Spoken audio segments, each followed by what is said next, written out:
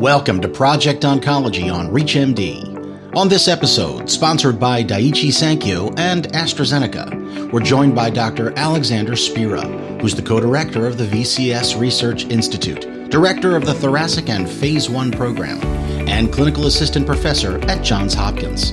Dr. Spira is here to share emerging research and key clinical trial data on non-small cell lung cancer from the 2021 ESMO Congress. Let's hear from Dr. Spira now. The 2021 ESMO Congress had a lot of new advancements for non-small cell lung cancer treatment. I think one of the things we're most excited about was the Destiny Lung 1 Phase 2 study. This was using a drug called trastuzumab deruxtecan, which is an antibody drug conjugate against HER2. We've known about HER2 mutations mainly in lung cancer for quite some time, and previously we had some data saying that this drug did appear to have some efficacy. This is an expansion of that study. Most notably, it had a concurrent New England Journal of Medicine publication. In this study, the confirmed response rate was more than 50% of patients responded. There was one complete response, mostly partial responses, but a disease control rate, which we would consider stable disease or partial response, of more than 90%. There's been hints of activity of other HER2 antibodies or HER2 antibody drug conjugates over quite some time, but this is really the first one that had a really good study that is likely to lead to the approval of the drug soon.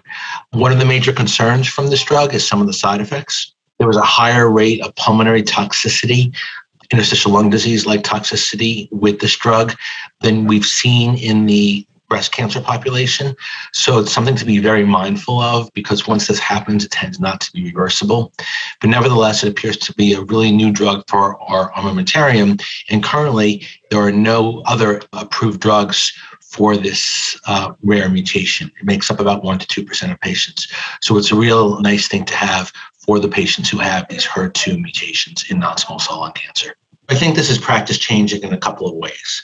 First of all, it's a reminder to physicians, and patients should be asking for the same thing, of course, but it's a reminder for physicians to do a full next generation sequencing panel on their patients.